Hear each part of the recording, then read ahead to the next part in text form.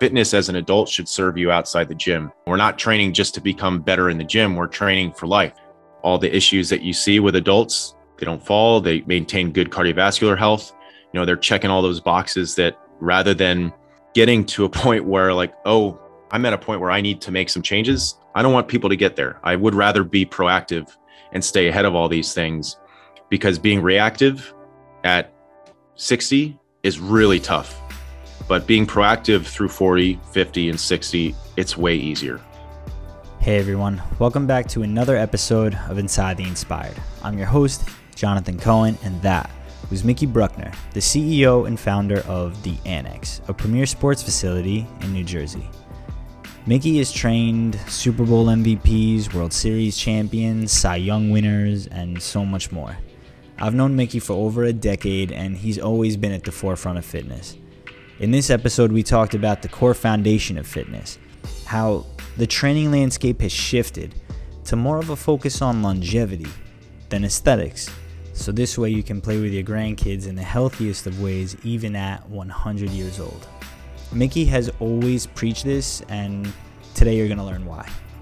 Whether you're a beginner, an elite athlete, overcoming an injury, or just looking to level up your training, this is something that really helps me. And these principles, I believe, at the very least, can hopefully help you. That being said, please don't forget to rate, review, share, and subscribe if you haven't already. All right, here we go. Please welcome to the show my friend, Mickey Bruckner. Welcome back to another episode of Inside the Inspired. I could not be more excited for this episode. This individual has been so special to me since I was very young. He is one of the first people to ever teach me anything I knew about sports performance, about just having discipline, having a regimen, and recognizing what it means to be a meaningful contributing member of society, in the sense that it starts with you and then building yourself up from the ground up. He has done it himself, the CEO and founder of the Annex Sports Performance. Please welcome to the podcast, Mr. Mickey Bruckner. How are you today, sir? I'm well, Jonathan. That was quite the introduction. I appreciate it. You live up to the hype. Let's be real, man. So Mickey, he taught me how to bench. I think the first time I ever benched 185 was with you, and not knowing at the time that relativity of how it's an important baseline to have, but at the same time, it's also not that big a deal. So anytime you reach a certain threshold, it's obviously great, but you celebrated it like it was 1,000 pounds. And that meant the world to me, and it stayed with me, and it stays with me. And that's just the type of person you are. So Mickey also trains professional athletes, high school athletes, college athletes, novices, all different types. So this conversation is going to go all different types of directions. And we're going to start by introducing Mickey. So Mickey, where are you from, man? How did you get into sports at all? Yeah. So I was born and raised in Madison, New Jersey. Baseball was always my sport, although I did play 3 sports all the way up until high school. So football in the fall, basketball and hockey in the winter, and baseball in the spring, summer. But I did pretty much practice baseball all year round.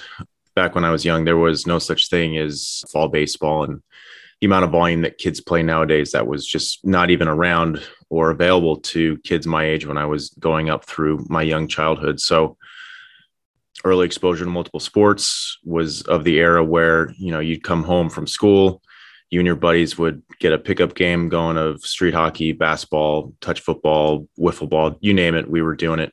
And we would pretty much be outside until we were a sweaty mess, and our parents would call us in for dinner at the end of the day. But as I got older, I really started to see, I was always a gifted baseball player from an early age. That was very apparent. And that was always my goal. All I ever wanted to do was play professional baseball. So when I got into high school, I started to focus a little bit more on my path to becoming just a better overall, well-rounded athlete.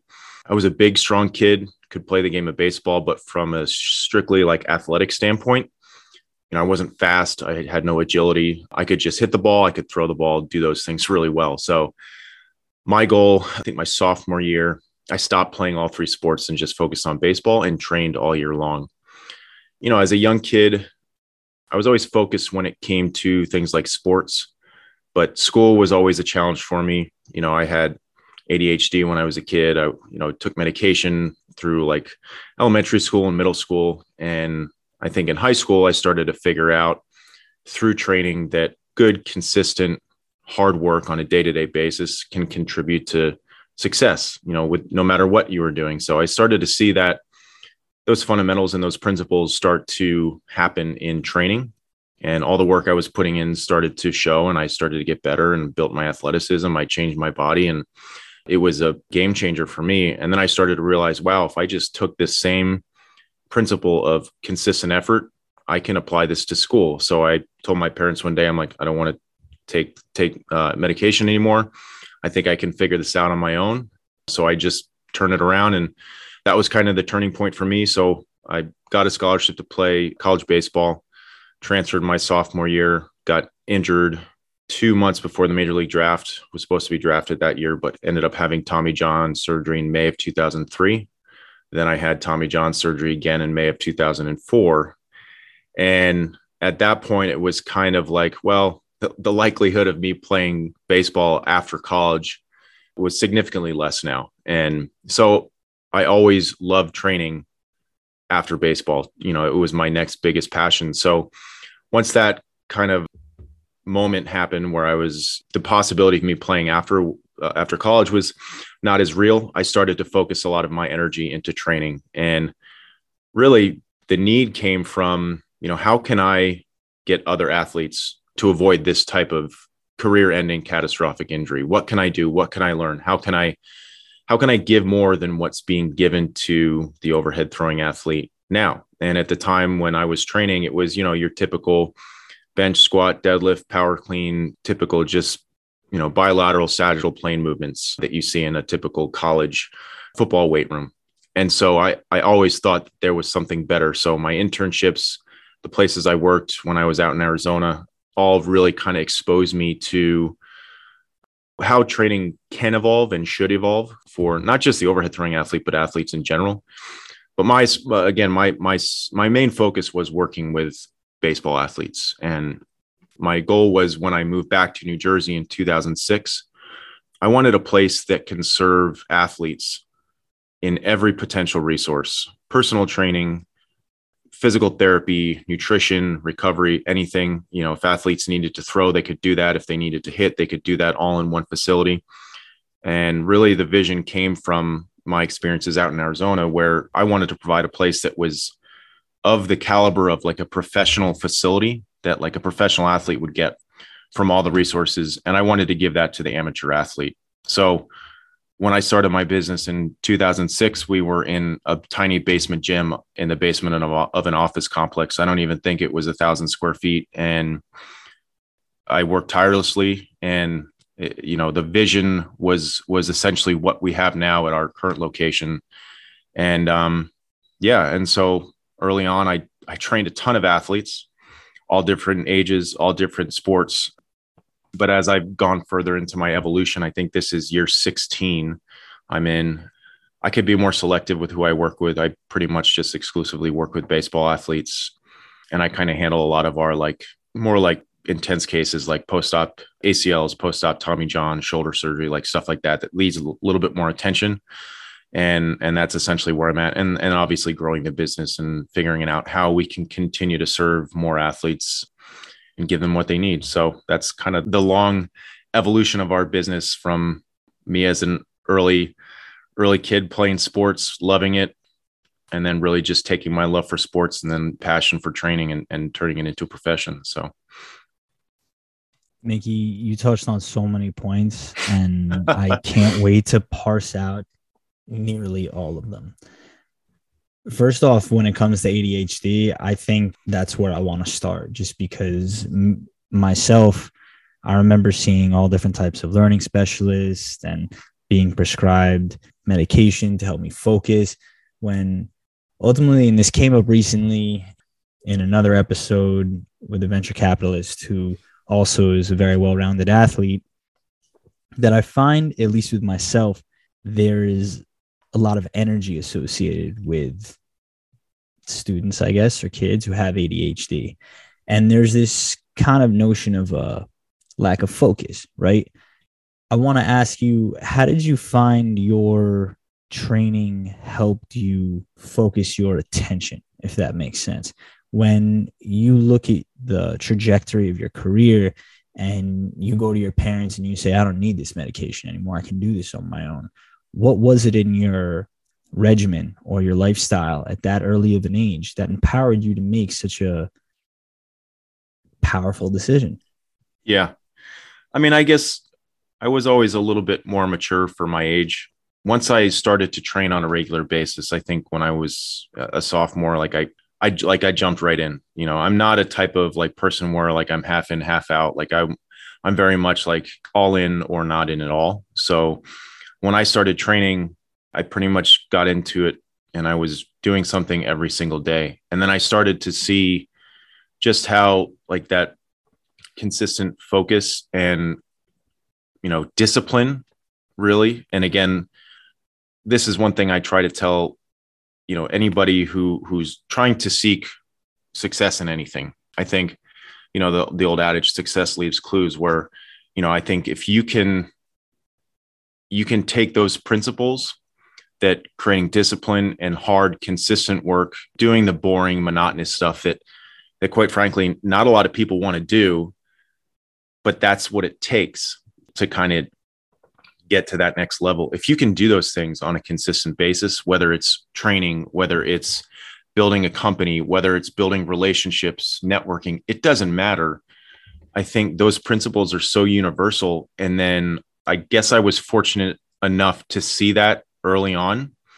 And so again, I started to see how my daily work in the gym started paying off as an athlete. And it was just an epiphany for me that, you know, I guess a lot of young kids don't have that context and that appreciation for that type of stuff. So it's like, you know, their efforts are fleeting, where they think, oh, if I put in a week of hard work, I'm going to see results. And it's just not that way. You know, in many ways, fitness is that way. Building a business is that way. Anything that's worth building or pursuing is worth that, is that way. So I think that really shaped me and my focus on, here's my task, here's my goal. I'm going to work tirelessly to it or for it, despite what happens or is thrown my way or whatever challenges are put in front of me. I'm just going to keep working. And I think I took that same focus in training and I applied it to school. And again, I wasn't the smartest kid, but I worked really hard. I figured out how I was able to learn and retain information and be successful as a student. You know, and I'm sure most people who knew me in high school or college, you know, if I told them back then, you know, I'm going to go on and start a business and be successful, like, I don't know, I was a quiet, shy kid. Probably would have disagreed with you. But, you know, again, it's just taking those principles. I was able to apply it. Like I said earlier, like I'm an all-in person, where I remember the day I decided where I'm going to stop pursuing baseball. It was a really tough decision, but my girlfriend at the time, my now wife, Perrin, I had the opportunity to come back to New Jersey from Arizona. And I said to him, like, I have to do this. I'm done with baseball, but I have to do this. Like, I can't not take this opportunity, and I'm going to go and I'm going to crush it.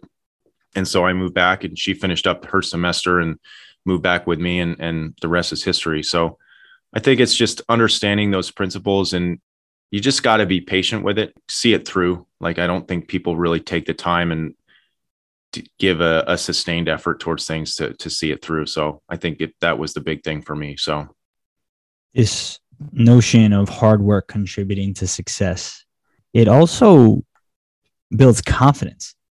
Yep. And I feel like that's a really, at least in my own experience, where I slowly saw the progress.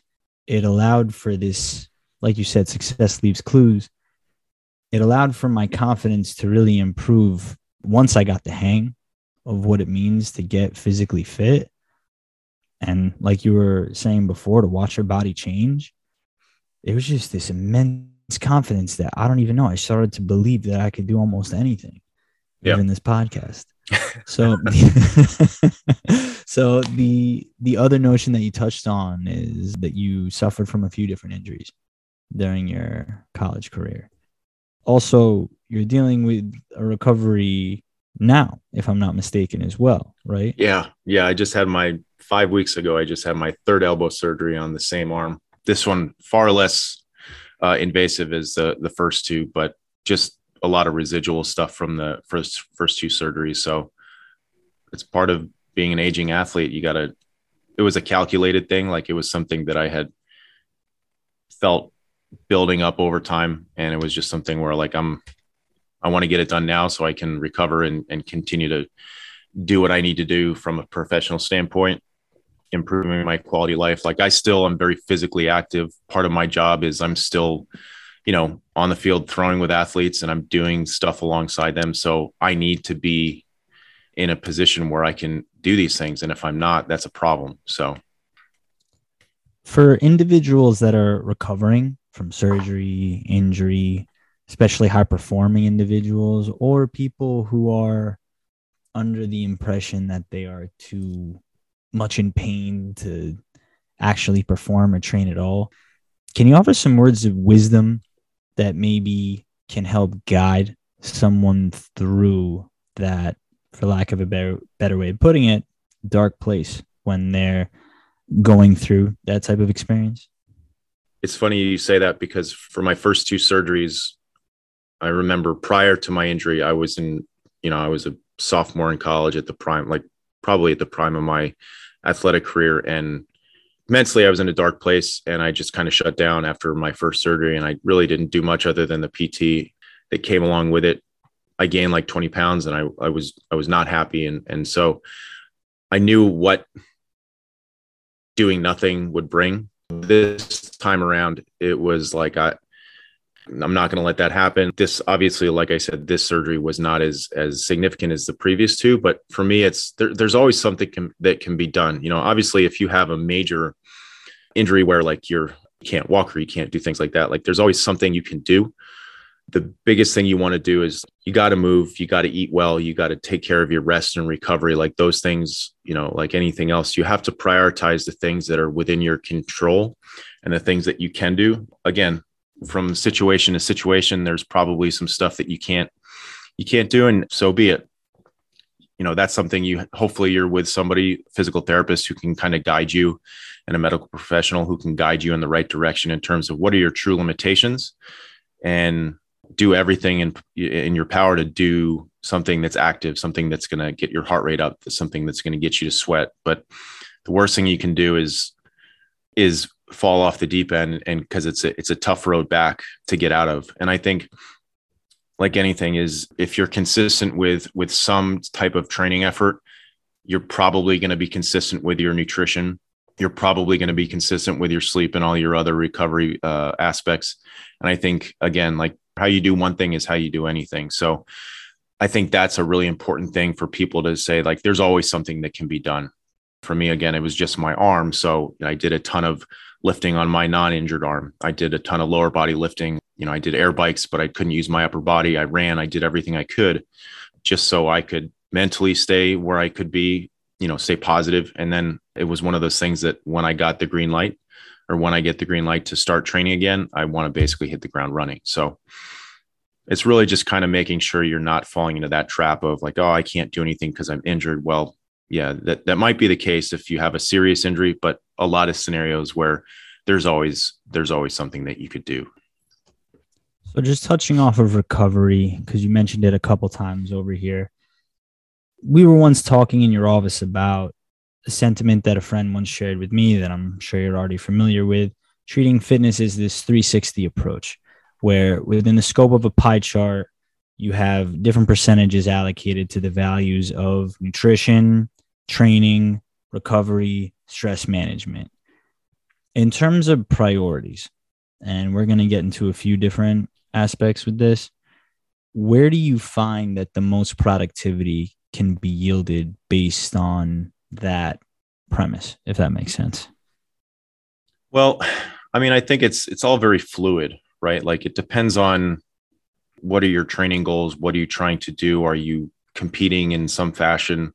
It's all a sliding scale. Like for somebody who's just attacking general fitness, I would say I'm not training for anything specific, but I train 5 days a week. I do three strength days, and I do 2 to 3 low output days. So I think of it like a high output and low output days.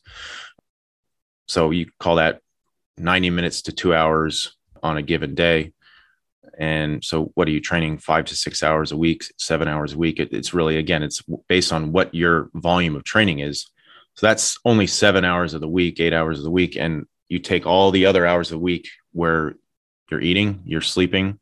I think the biggest thing to understand is they all work together. They're all kind of commingled, where the more you put into prioritizing rest and recovery, sleep hygiene, getting good rest, good quality rest, making sure you're eating properly, staying hydrated, those things, if managed properly, allow you to attack your training even harder. And I think that's something that's super important. And a lot of people focus so much on the training. And yes, it is important. But if you're not doing all the other things on the back end, over time, you're just going to beat yourself up, and you're going to lose your focus. You're going to lose, your ability to train. And that's something that fitness and health is a marathon. You got to treat it as such.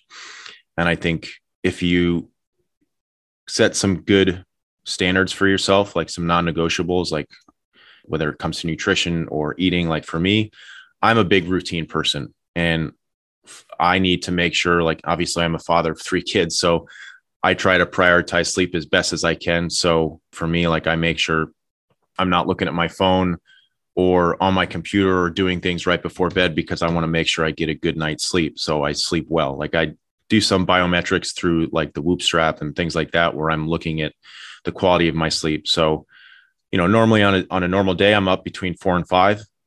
But if I'm looking at my Whoop strap and I've got 3 or 4 days where I'm like in the yellow or in the red, I'm like, all right, I'm going to sleep in an extra hour or 2 tomorrow. I need rest. And then hopefully I can get that sleep and rest and recovery back up to where it needs to be. And I think it's just having some understanding and appreciation and watching that stuff. And it does matter. It's not just about crushing yourself in the gym, because I think you can train hard and do all the right things in the gym, but if you're not prioritizing rest, recovery, nutrition, you're probably not going to get the results that you're looking for. So, I mean, again, I would say it's really, what are you looking to do? And then kind of reverse engineering that and setting up a plan and executing. I knew that when I posed the question that you take it in all the necessary directions that it would need to go, from elite level to, like I said before, novice. I think that it's really important to recognize that on some levels, they all operate the same. The output may be different, but then you can proportionalize it accordingly. I remember when I was first like really getting into everything, that I didn't really feel the pain associated with training, maybe because I was younger. I was about 21 or 20 when I really first picked up weights. It was after the military. And I was like, oh, wow, I could do this 7 days a week. And I remember going for like weeks at a time without taking a day off of the weights, till one day it was like, I can't do this. And that day came in the form of tearing my labrum.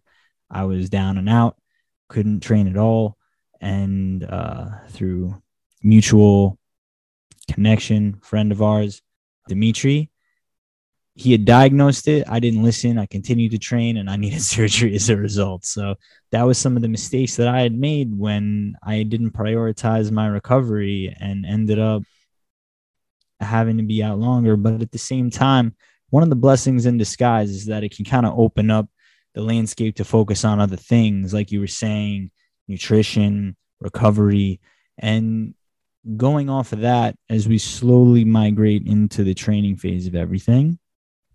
The Annex is like this state-of-the-art gym mixed with like a garage gym kind of vibe. It's like a rock and roll / like elite performance center meshed into one, from my perspective. I don't know if that's what you were going for, but that's definitely what you got from me. So something that you said before, how can I give more than what's being given now? So when it comes to continuing education and evolving as an athlete, how training can and should evolve, in your words, how do you find that those sentiments kind of weave into one another? Because in my view, they all kind of overlap. And what I mean by that is I'm constantly reading. Like Mm-hmm. every day I read something. If it's one sentence or one book, I am aiming to read at least one thing. So I believe as an attorney in continuing education, and I know that's why they call it a practice as it is in any field. So what are some of the ways that you find your training, especially as you develop athletes? And I also want to point out that you were always ahead of the curve when it came to what training structures can and should look like. A lot of what people preach now, you were preaching way back then. So now when I think about it in reverse, it's really funny because it's like, wow, had I just listened, I would have been like where I wanted to be maybe a decade sooner. But how do you find that as you continue to look at this continuing education, what are some of the resources and tools that you implement to help guide you as you continue to seek wisdom? Yeah, I mean that could be a very long answer, and I'll do my best to try to keep it as simple as possible. So the way I look at training now, I wouldn't say it's drastically different than what it used to be 10 years ago, but it is different. At the end of the day, everything I'm trying to do, whether it's a general fitness client or an elite athlete, I'm looking at movement. And that's kind of the basis of how I'm looking at everything, right? The athlete, the client, they need to move well. Based what are the demands that they're putting on their body? Are they a runner? Are they a golfer? Are they a Cy Young winner pitcher? I need to know what are they doing and what are the demands on their body from a movement biomechanics perspective. So I kind of work back from there. And I think for me, I'm always reading books on, strength and power development, speed development, injury prevention, you name it, all from a physiological and strength biomotor standpoint. I'm always looking at that stuff. But I would say the biggest evolution for me in the last couple of years as a strength coach working with athletes is really understanding from the skill side and communicating with skill coaches what are the specific needs, not only of that population, but for that individual. So we have a hitting coach and we're bringing on a pitching coach. A lot of my conversation is what's going on with this athlete? What are you seeing? What can't they do? What limitations are there things that you're trying to get them, positions you're trying to get them in that they're just not able to get into? Okay. So from a biomechanist and somebody who's trying to change movement, how can I do that? How can I make their job easier? So it's a constant back and forth dialogue. Gone are the days where the strength coach would be like, hey, here's our workout, guys, fist bumps. Let's get after it and really push them and let's grind it out. No, you need to understand, I had a really interesting conversation with a medical director for a professional team the other day, and he put it really well. He goes, what is that athlete's superpower? What makes them so unique? What allows them to hit a ball 500 feet? What allows them to throw a ball 98? And then what contraindications do they have? What issues from a biomechanical movement perspective do they have? Now, sports is very unique because you also don't want to take away that very thing, that very superpower that makes them do what they do. So you got to be very careful with what type of interventions you're giving these athletes, because you need to make sure they still can do the thing that they're getting paid to do. But maybe how can we get them to do it a little bit better, maybe a little bit more efficient with better movement dynamics? Or we just kind of say, if we change those things, then we might take away that very superpower. So how can we just make them as robust and resilient as possible? So that's from the athletics perspective. Now, the way I look at training from an adult standpoint, obviously I put a lot of our things into buckets like strength, power, speed, endurance, any of those things. And so I have an athlete who comes to me, or maybe you come to me, Jonathan. So you say, here's what I want to do. Here's what I'm looking to get out of my fitness. And then I say, okay, what are you doing currently? Do you have any injury history? And what's your training history? Are you running marathons? When are you running marathons? And so there's got to be a plan to what you're doing. And then it's say, all right, well, again, from a movement perspective, what limitations do you have or don't have? Great. If we can check all those boxes from a movement perspective, now it's let's fill those buckets, strength, speed, power, all those types of things.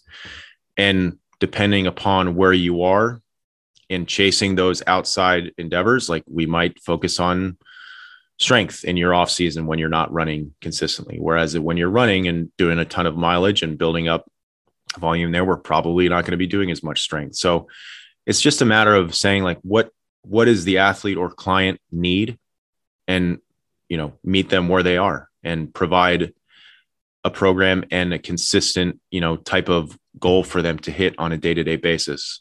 And I think for me, I think strength coaches or people who prioritize strength over everything else from an athlete standpoint, there's a point where an athlete's strong enough and chasing more and more strength really has diminishing returns. For me and my fitness, like I'm at the point where like I could continue to get stronger and stronger. I mean, I don't really think that's necessary, because at the end of the day, like I said earlier, I'm out on the field. I need to throw, I need to do these things. If I just keep chasing more strength, I'm going to be more stiff. I can't rotate like it. So it's just a matter of understanding the give and take when it comes to chasing these things. There's always a taxation, right? Like, if you're going to chase this, you're going to lose this. So it's always very fluid, and getting the client and athlete to understand like what is it that they ultimately want, get them to understand what the side effects are of that, and then, kind of move them forward towards their overall goal. So it can be very complex, but from my perspective, it's pretty simple. It's just a matter of like, you just need to have open dialogue with that person to understand what they're truly looking to accomplish. Sometimes with adults and general fitness, it's a moving target. To me, the litmus test for any adult is really health. They got to feel good. Can they come into the gym and train tomorrow? Can they run around with their kids? Or are they training too hard that they're banged up and they can't do the things they want to do outside the gym? Like, fitness as an adult should serve you outside the gym. We're not training just to become better in the gym. We're training for life. We're training to become healthier. We're training so we can move better. So as we get older, we maintain mobility and strength, so that all the issues that you see with adults, they don't fall, they maintain good cardiovascular health. They're checking all those boxes, that rather than getting to a point where like, oh, I'm at a point where I need to make some changes. I don't want people to get there. I would rather be proactive and stay ahead of all these things, because being reactive at 60 is really tough, but being proactive through 40, 50, and 60, it's way easier. So I think it's, that's kind of my take. And that's the biggest difference between athletes and general fitness clients is like, the demands that are put on them, the way they're being tested, or what the demand on their body is just distinctly different from a professional athlete perspective. So I was out here like nodding my head for, I think, 30 seconds. I don't know if I've done that in a minute, but the reason that I was doing that is because this notion that we've also kind of talked about in the past of, and I'm going to credit Dr. Peter Attia with this, being a badass 100-year-old. Can you squat down at 100 years old and grab your great grandchildren and hug them pain-free? Can you walk up the steps without falling? Can you carry your grocery bags without it being too taxing? Can you put a suitcase in an overhead bin on an airplane at 100 years old pain-free? Like, these are some of the things, like you're saying, training for life. And I think it's so important to share that, because like I said at the beginning, when I posed the question, you were always ahead of the curve. And I think that sentiment should be thematic as people broach this topic. And when they broach any type of fitness, I train 6 days a week, sometimes 7. One can kind of bleed into the other. And then some weeks I'll have 5 days, but I can't say I've trained less than 5 days in a really, really long time. And the reason behind that is like the mental clarity that I get, and the confidence boost, and the productivity boost, and all the benefits that go along with it, including the dopamine hits, right? So there's so many questions I still have left to ask you. So we're just going to keep running with it. Yeah, I think the biggest thing I want to really stress with adults is, because I fell into this trap, to full disclosure, when I was maybe in my late 20s, no, like early 30s, right? Like I had just my girls had been born a month before my 30th birthday. And I think it was, my business was growing, and I was sleeping a lot less, and I was exhausted from raising twins. And I started to slowly get away from training consistently. And I was still trained, but it was more or less like twice a week. And I was still strong, but all the other, like, I didn't move well. I didn't feel good. And it was really frustrating. And I had gotten to the point where I didn't want to train because I didn't want to know how out of shape I was relative to where I was, 5 years prior to that. And I think that was a couple of years. And, like I said, I never made time for myself. I never prioritized training and taking care of myself. I was always, being a dad. I was trying to serve others, trying to build my business, trying to, do all these things I needed to do. And I think it was after my son was born, maybe a year after he was born, it was towards the end of the year. I literally had like a moment where I was like, I cannot do this anymore, because if I keep going the way I'm going, I'm going to be 40 and I'm going to feel like garbage. And most of all, I'm not going to be who I say I am. I'm not going to be the person that I need to be in my role. So it got to the point, and this is where I want to stress to parents, is that you can't serve others until you serve yourself. So you have to put yourself and your health forward. Like that has to be first and foremost, because if you're not healthy, if you're a mother, if you're a father, if anybody depends on you and you're not prioritizing your health, then you can't give every bit of what you're capable of giving.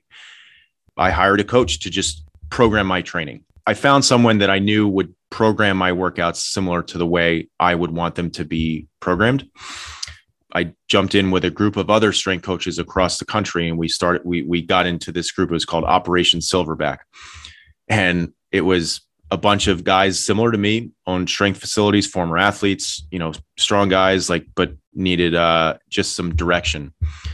And so that was the catalyst for me. And my fitness exploded. I went from training once to twice a week to 5-6 times a week every day, my nutrition. And it was such an enlightening experience, because it was so obvious how much my productivity and my ability to be a dad, be a business owner, be a leader, it just upped all those other things on a level that was not where it was previously. And so I think that's the most important thing, is you have to prioritize these things. And the more you do it, the more you'll see it start to bleed in other aspects of your life. And you said it earlier, right? By training every day, you're racking up small little wins every day.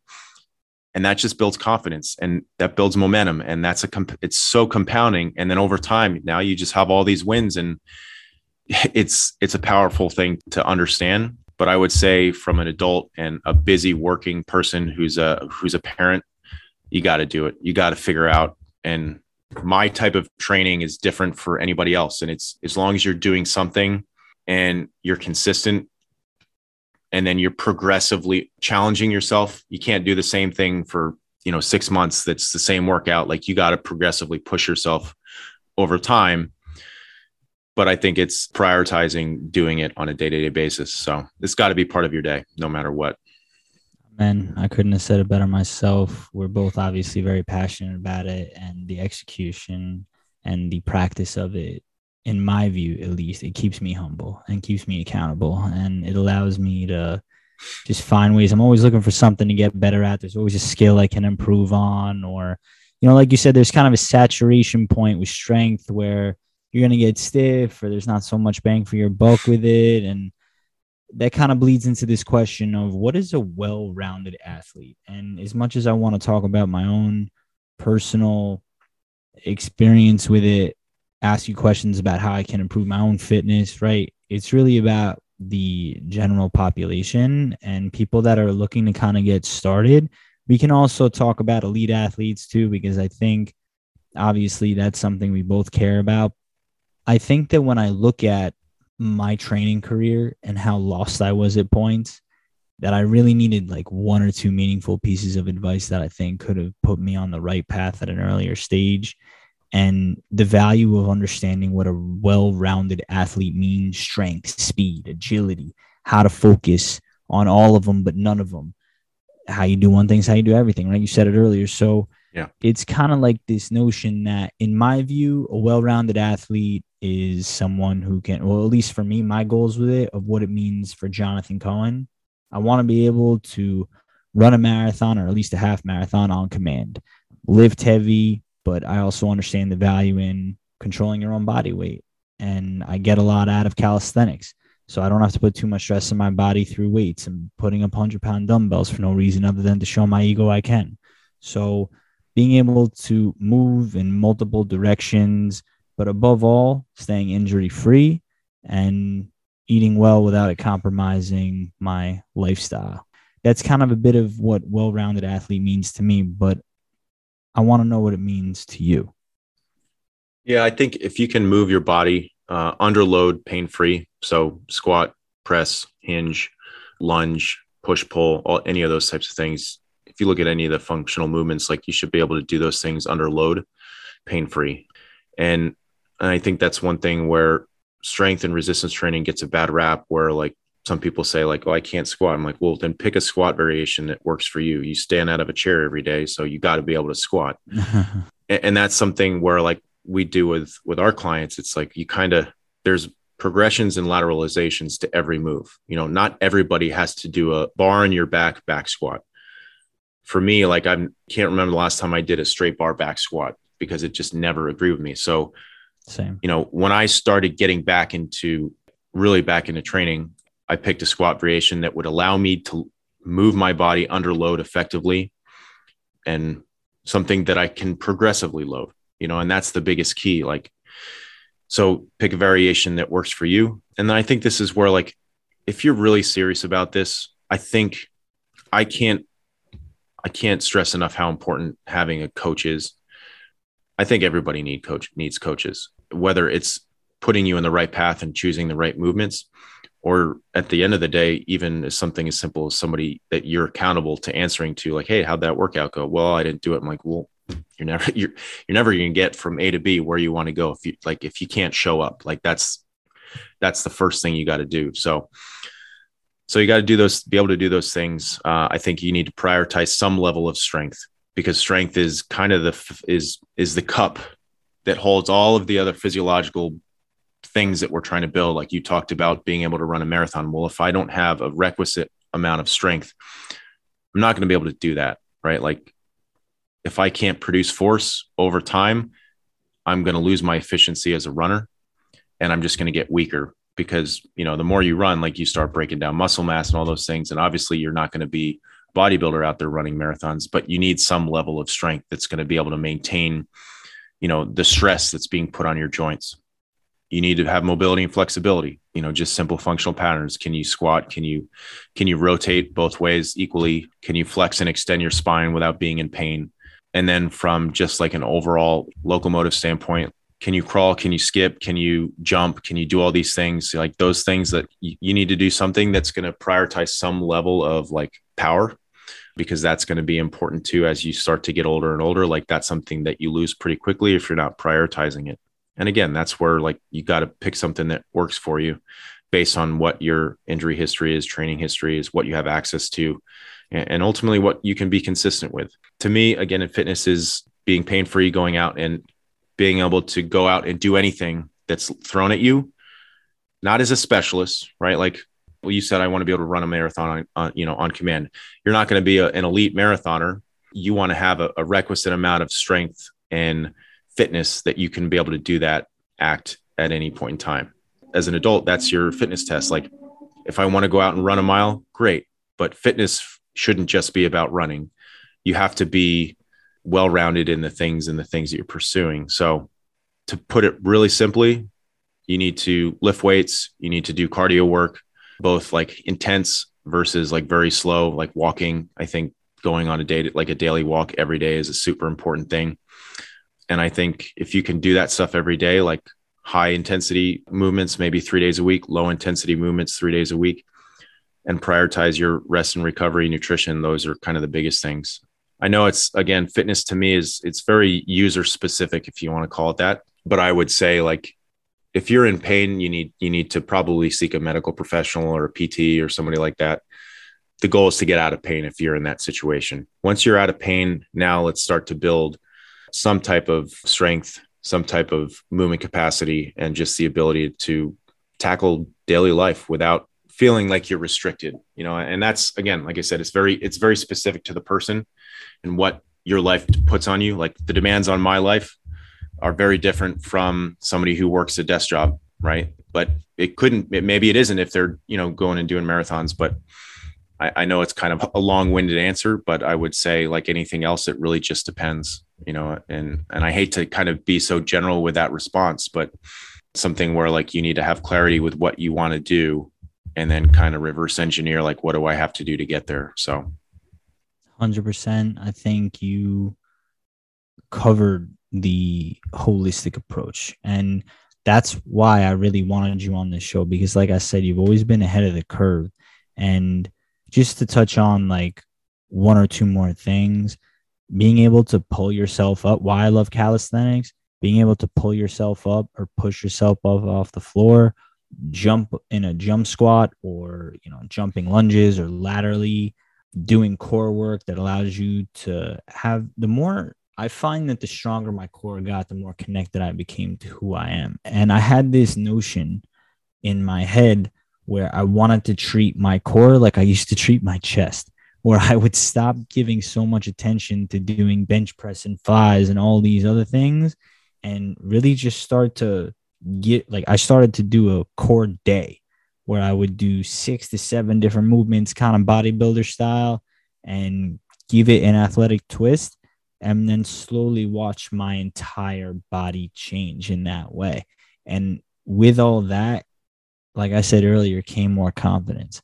So as we kind of round this thing out and, almost bring it home, fitness is always kind of selling this stigma of a one-size-fits-all solution. And it really frustrates me because there's either a product, a powder, tool, one thing out there that people, for whatever reason, believe that if they acquire this one thing, they will have reached fitness or be able to get to fitness sooner. I think people are now kind of past the, if I take this pill, then I'll get a 6-pack overnight. I think they've kind of eliminated that. But what's your take on this whole kind of everyone selling a solution to health? Yeah. I think everybody wants to have their unique stamp on it. Maybe they did something that was so life-changing for one person, but that's one person. That's an N of one, right? Like, and I think typically people who take that approach are hanging their hat on something so that they can sell it. And so they can say, like, look at what works, because nobody can sell consistent, mundane, the basics. Nobody, like, that's not sexy. That's not that you can't put that on Instagram. You can't put that on social media. Like, nobody wants to hear that the path to where you want to go is just a slow and steady effort. For a lot of people, like, they can't wrap their head around that. They don't have the focus and the discipline to do that. So they want something quick and easy to get them there. And it might get them there, but they're cheating the system, and that it's not going to be sustainable. And so I think the biggest thing you can do is like we talked about earlier, is just create habits and disciplines that will allow you to put forth that effort every single day. And most importantly, do it when you don't want to do it. Anybody can execute on a habit, or anybody can build a habit when it's convenient for them and when it's easy. That's simple. But as soon as things get hard or life gets thrown at you and you have challenges, it's very easy to just move away and kind of move on. And that's why so many people fail, and they struggle to maintain, like, longevity from a health standpoint. But really, it's simple, not easy, right? It's one of those things where you just got to do the work. And I would argue that most people know the things that they shouldn't be doing. So just don't do those things. Like if you could like every day, just don't do the things you shouldn't do. Intuitively, I'm sure most people, if you were to ask them, what do you think you should be doing to build some health and fitness? I'm sure most people would say they need to eat properly. I'm sure most people would say they need to exercise. And I would not make it any more complicated than that to get started. As you start doing it, like you have an extensive training age. I've been training for almost 30 years, probably. It's been a long time. I have to change the way I train if I want to continue to evolve. And again, like my fitness is different than it was 10 years ago, 15 years ago as an athlete. So, my body's changing, my stress tolerance is changing, my lifestyle is changing. It's just one of those things where you're kind of hitting a moving target. But if you just do something and hit the big rocks every day, then you're going to be fine. You're going to be fine. And I think that's where like, it's tough to sell that because most people, they don't want to buy that. That's not, a path to riches for an online influencer. Like it's not in the cards. So.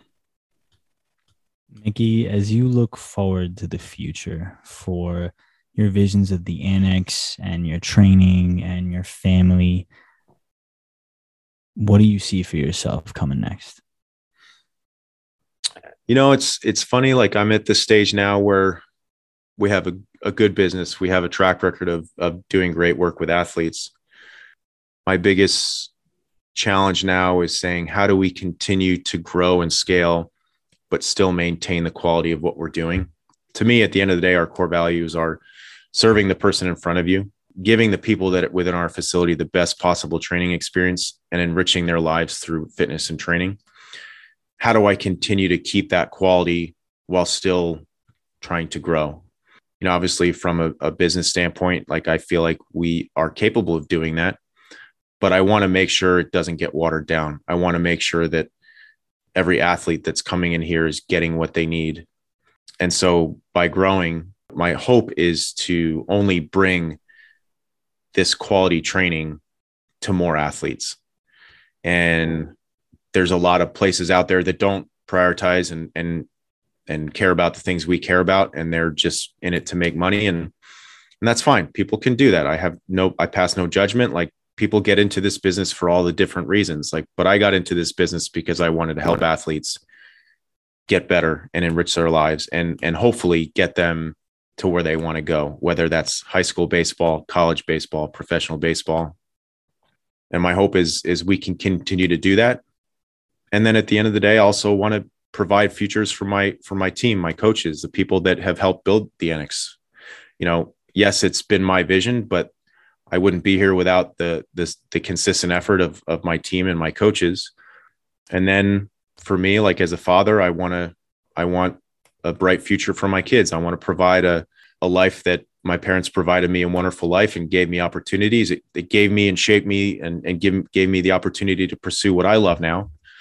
So, in a way, it's really just kind of pay it forward, do all the things I can do to kind of continue to help athletes along their path, both from a physical, psychological, and just emotional standpoint. I think it's an evolving profession and the athletes.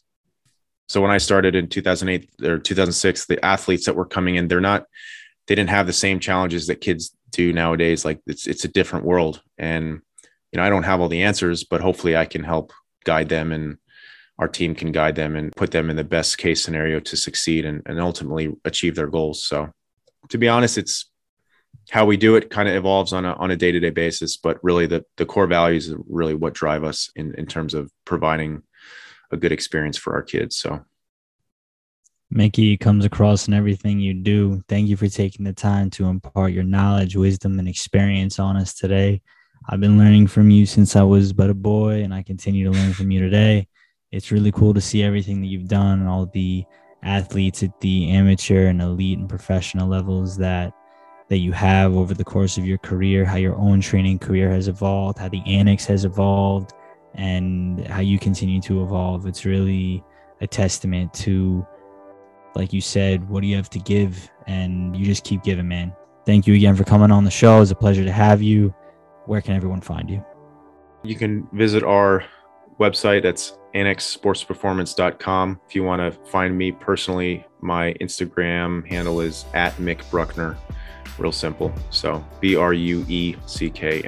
Most of my stuff is about my kids and my family, but I'll throw some training posts around there. I'll bang some weights around and throw it up there. So Mickey, awesome having you on, man. I hope we get to train soon. Yeah. And yeah, man, until the next one. All right. Thanks, Jonathan. Thank you so much for tuning into this episode of Inside the Inspired. As you learned today, we're training for life. In the words of Dr. Peter Attia, who I find to be a premier resource on this particular topic, understanding the importance of the lifespan versus health span curve. Keep those curves as even as possible so you can live for as long as possible with the highest quality of life in order to see your families thrive.